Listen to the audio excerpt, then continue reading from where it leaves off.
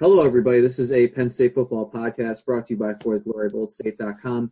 I'm Craig Rasala, and I'm joined by Brandon Musso. How are we doing today, Brandon? I'm doing good. We're meeting digitally for the first time. Last week we didn't meet because of some COVID concerns. This week, same thing, but we need to get back to doing the pod, despite Penn State moving to 0-4 for the first time since 2001. Tough start, better finish, but not good enough in the end of the day. Yeah, I don't know. I kind of missed last week, but then I kind of realized, do I really want to talk about that game again? Yeah, that was a tough one to watch. At that, for the Maryland game, it was like just get it over with. Just get it over with. And then the start of this game was the same way. It was, oh man, like not again. Like the turnovers, Sean Clifford, just a really, really poor showing. The interception, which was nowhere near anyone. Yeah, it was the most obvious interception. That I'm surprised it wasn't returned for a pick six, because you see so many of those throws go for a touchdown the other way. And then also the sack fumble, scoop and score that went for a touchdown. And I mean, that was the tail of the first half for Penn State, down 27-6 at halftime. Really, really just a tough start.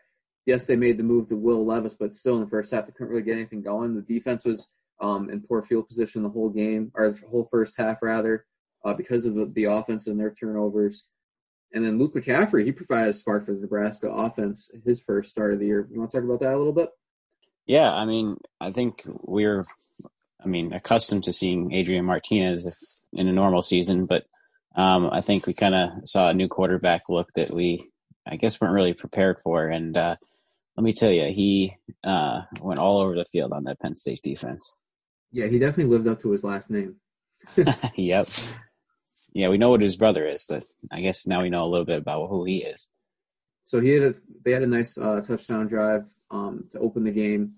Another field goal where they really should have had a touchdown. They dropped a third down conversion in the end zone, wide open. Penn State did answer back to make it 10-3. From there, I'm a Yankees fan, and we talk baseball a little bit on here. Another bet killing my team. Usually it was Mookie with the Red Sox. Then bets from Nebraska that had a 45-yard run to make it 17-3. The 24-3, Nebraska went up 24-3 after the Clifford scoop and score. And, a couple field goals later from both Penn State and Nebraska, 27-6 at halftime. But we get to the second half, Penn State looked like a different team behind Will Levis. He provided a little bit of a spark. The running game got going. Obviously, Will Levis is the running style quarterback as opposed to Clifford, who throws a little bit more than he runs. And we saw one of the true freshmen, Kevon Lee, have a nice big run, 31-yard touchdown run. And we saw the running backs in general in the second half get going. I know you like Keziah Holmes a lot. Kevon Lee had a big run. Pretty good showing in the second half from those guys. Yeah, I mean, we talked about it last podcast. I mean, I don't understand why we had Ford in for the majority of the Ohio State game and really didn't see either Lee or Holmes. I'm glad, this week against Nebraska, we finally got to see both of them play, which is what we're going to need going forward because Ford just doesn't get the job done. I thought Ford had an okay game in general, especially when Nebraska's going all out to stop the run. He had 16 carries for 66 yards. He was actually their leading rusher. He did have a touchdown late. But I thought in terms of the timeshare of the running backs, it was a lot better than it has been, where Ford got 16 carries, Holmes got 4, and he had the big 36-yard run, and Lee got 8 for 49 with a touchdown, 31-yard touchdown run. Better distribution than we've seen in the last couple of weeks. Yeah, I think we just need to see all of them because, I mean, we went into the season thinking that we were going to have a really deep group there, and obviously we talked about it a lot. Their top 2 guys are done now. So it's time to move on to the next guys. It can't just be the one guy. Ford wasn't expecting to be the starter, and I think going forward he needs to kind of split the carries with the rookies, if you will. Yeah. Now, I think the story of the second half for the Penn State offense, there's 2 stories really. One was they had a little bit of oomph to their offense, I would say, with the running game. Will Levis provided that spark, and they were able to get within a touchdown. The other story is they were absolutely driving the ball up and down the field on Nebraska, but when they got into the red zone, their offense really stalled. What were some things that you were seeing from the Penn State offense that you think led to those struggles in the red zone? Well, I mean, I'm going to talk about it a little bit later when we get to the mailbag, but I think really it's just all about the play calling. It was just mind-boggling the plays they were running, very low percentage. The fade routes, I'm done with the fade routes. They never work. I don't understand why we're still doing them. It seems like they had a nice mix of plays going down the field, and then right when you got to the red zone, it was just like these weird plays. Low percentage plays, and just didn't get the job done. And that was, I mean, towards the end of the game, that was 2 red zone chances in a row where they stalled out because of bad play calling. Yeah, they were down 7 for both of those opportunities, and both times went 4 and out in the red zone. I agree. I hate the fade routes. That I saw a tweet yesterday from a baseball writer that was like, I want to know why coaches call these fade routes because it seems like they never work. Mm-hmm. If you have DeAndre Hopkins in the red zone or in the end zone for you, yeah, I guess it works. But we don't have that. Jahan Dotson's our best guy. He's even not really, that red zone threat that, a top-notch receiver is. He's a good receiver, but he's not that fade route guy that we should go to just about every play. And we saw him have his worst game of the year on Saturday against Nebraska. And then even the fourth downs, we had a 4th and 10, and we threw a pass 5 yards short of the sticks, with 3 guys surrounding our receiver. So play calling definitely, it has been an issue all year. In the red zone, it was really an issue where we could not get within. We couldn't tie Nebraska and send this game to overtime, or even if we took the lead with 2 touchdowns or a touchdown and a field goal when we were down 7 those last 2 possessions. That's really what it came down to at the end of the game, was being able to score in the red zone. Yeah, and that's going to be a problem moving forward. I mean, they had a chance to get their first win of the year because it came down to that. I mean, they were in that game, unlike Maryland. But, Nebraska has given up quite a few points this year, and I thought the Penn State wouldn't have that much troubles. But apparently the red zone is the issue right now for the play caller. Now, I think that, kind of segues into the debate going forward. Yes, Penn State did lose the game, and we saw Will Levis come in late. Well, I shouldn't even say late. He came in the first half after the scoop and score, and he performed pretty well late, But we do see that he's very limited in terms of throwing the football, which is why I think the play calling was limited as well, where it was a couple fade routes. It wasn't, maybe a couple of, different plays where they're more complex route patterns, so that Will Levis has to go through his reads a little bit. I think they simplified things, made one read, here's where you're going to throw it, and here's what we're going to do in the red zone. So going forward, what do you think Penn State's going to do with their quarterback situation? James Franklin said after the game that they're going to review the film, they're going to go over what they saw on tape and make their decision from there. We saw the first couple drives from Sean Clifford. I don't think he's going to be the starter on Saturday. So does the playbook get opened up a little bit for Will Levis if he starts? And is he the starter going forward? What do you think? Yeah, I know you kind of expressed that you weren't really as that big on Levis. But, I mean, at this point, I don't even know how you could even justify putting Clifford back out there. But at least for next week, it doesn't have to be permanent. But, I mean, you might as well give Levis a chance again. Like you said, I saw a little bit of a spark when he came in. I think if we could kind of keep the momentum rolling with someone like that, it would be really beneficial to the team. And, like I said, maybe he doesn't have the best arm, but the way Clifford has been throwing it, I mean, how could you keep, putting him out there? Like, something needs to change at this point. And even, if Levis doesn't work out, I know you mentioned it today, love to see a little bit of Roberson kind of just use the depth, like we said a bunch of times. Like, this season is kind of like a rebuilding season. Let's see some young guys come out.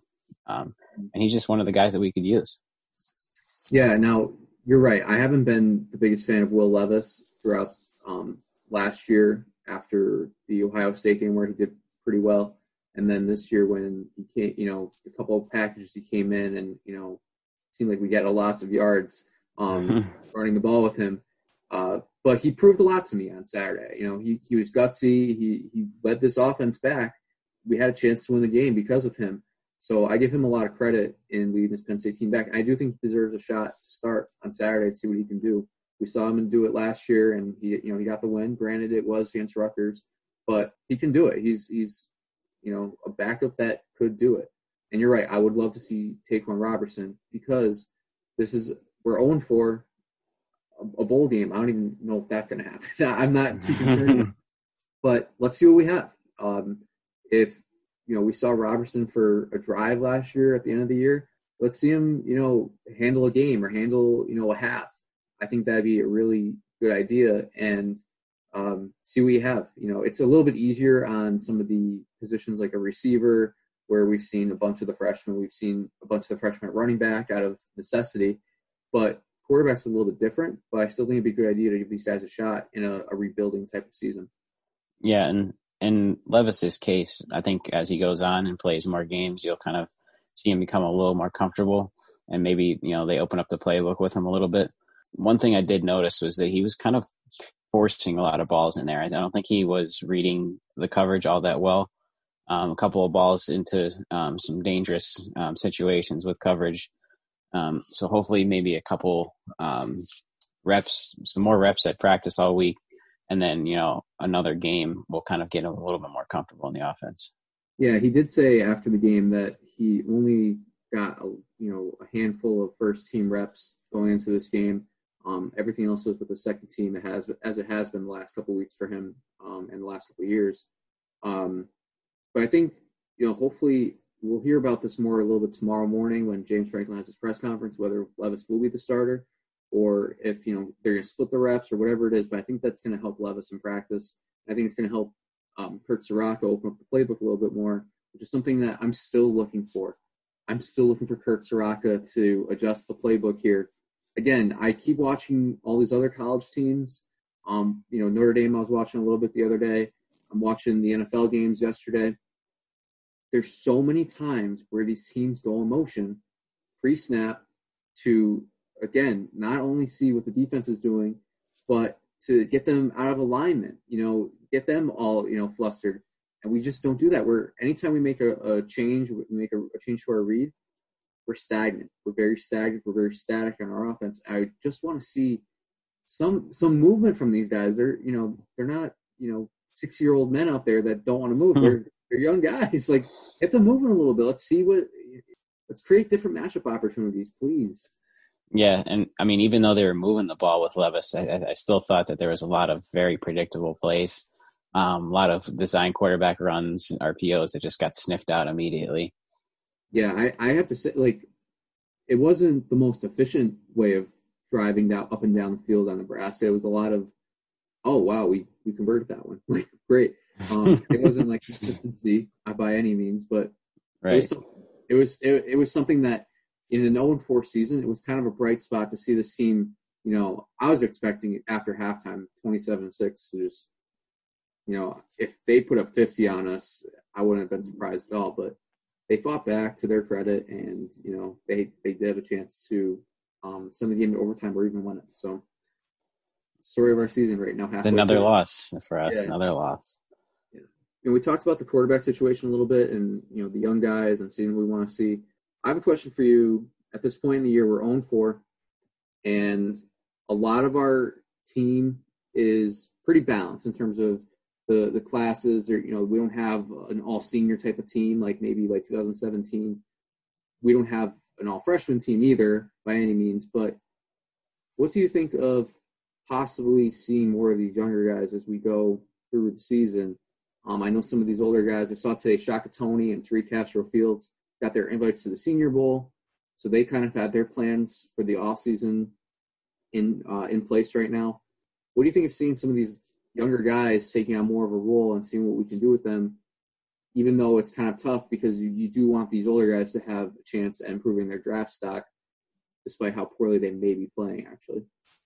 Yeah, I think you just have to have a good mix. I don't think you should go, one way, all the older guys, and then, maybe do like a wholesale change of just all the younger guys. I think you just need to kind of rotate guys in and out, which, Franklin has done a good job with that throughout his whole career at Penn State. So I think if we just kind of see a little bit more of them, but not too much. I still think these guys that are going to be leaving want to play out their last season for the most part and get more reps rather than less reps. We have plenty of time to see these guys, the younger guys, as long as we kind of just throw them in the mix. A little bit of experience this year, maybe towards the end of the year, give them a little bit more experience, but not like a crazy amount. Just kind of a well-balanced approach to that. So not like a going to extremes type of thing. Rotate guys in where you can, and maybe expose. We talked about the quarterback situation. Maybe expose guys in different scenarios there. A couple reps a game, I think, is good. I mean, if you take away like 10 snaps from certain guys, I don't think that's the end of the world. And being different guys in different situations, I'm kind of with you there. Some fans I see on Twitter are just like, play all the young guys. Let's see our freshmen. You might not like what you see. Then you're saying, oh, who do we have coming in? Well, our recruiting class. And they're like, oh, what do we have after that? Yeah, you can't just throw all the freshmen in the fire immediately. You got to ease them into it. Yeah, I agree with you there. We'll see what they do with it. Much as fans think that James Franklin's given up on the season because of the record and, the stuff he has going on at home where he hasn't seen his family in months because his daughter has sickle cell. So he doesn't want to expose her or any of his family to a possible virus case. I think he has the well-being and, the future of this program in, the front of his mind here, where he wants to help these guys that are older and want to get drafted and improve their draft stock, and also keeping a good product on the field so that, we don't want to be getting shut out at home by 50, he's not doing that. Yeah. Just give it a good mix and don't take too much playing time away from the seniors. They've earned it at this point. Yeah, I agree. So touch on QB, touch on the young guys from this game, some of the positives from Nebraska. You want to get to the mailbag here? Yeah, let's do it. All right, so we have one mailbag question this week from Brendan Peterson. His question is, how does this team look if they get a full training camp with the new OC? I think this is a great question. I believe you do as well. Yeah, I love this question because I don't think this is something that should be overlooked. We know this team is 0-4 because of a number of reasons at this point, but one of them has certainly been the play calling. Kirk Karacha hasn't really impressed me, but this whole season I've been urging patience on him, although I'm starting to lose it a little bit myself at this point. But this is the main reason why that they've been limited. He hasn't been able to work with the team as much as you would normally work with him throughout the off season. It takes time to get comfortable with his players, and it takes time for the players to get comfortable with him. I mean, really, I expected a lot more from him in terms of play calling, and there's a high chance that it would have been a much more impressive season had he had like a full spring camp, maybe a blue-white game, full summer camp. I think that's a lot of reps that he could have had with his players and the players could have had with him that are really kind of hurting him at this point. I know we just talked about it before, like he's kind of limiting the playbook, and that could be for a number of reasons, but one of them being that he just doesn't know, what these guys' strengths are and what their weaknesses are and what kind of plays that put them in the best position to succeed. No, I totally agree. I think that's a great question, and I think it applies to the whole offense as a whole.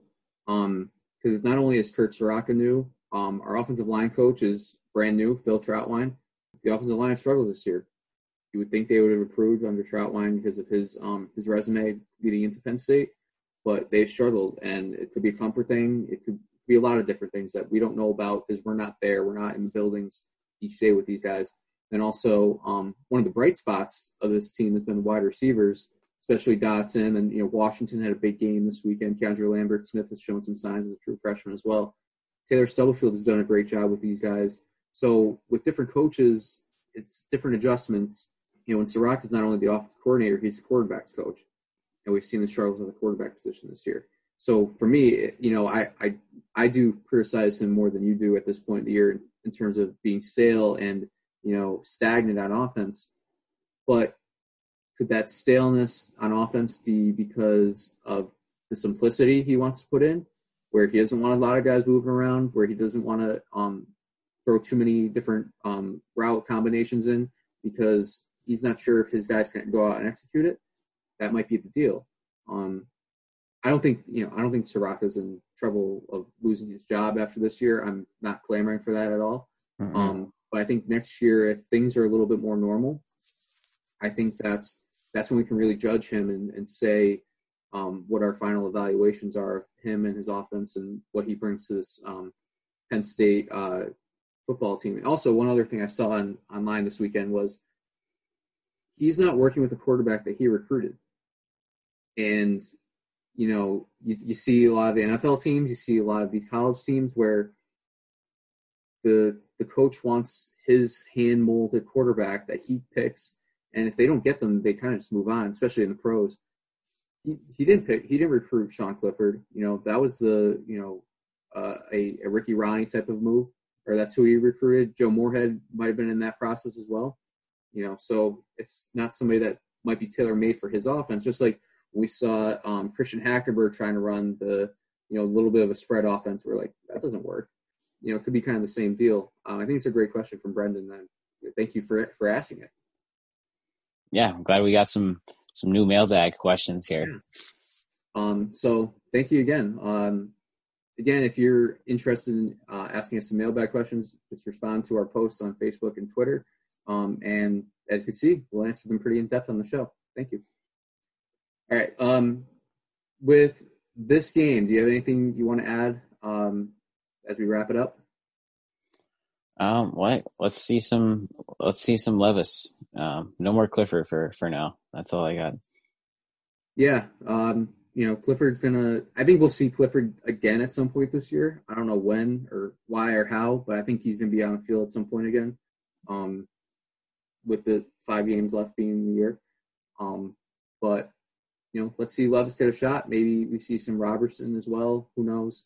And we talked about it a little bit where we want to see a little bit of a mix of the younger guys coming in, but let's not just throw the older guys to the side because they have some things in their future that they're looking to accomplish as well. So, let's keep mixing it up.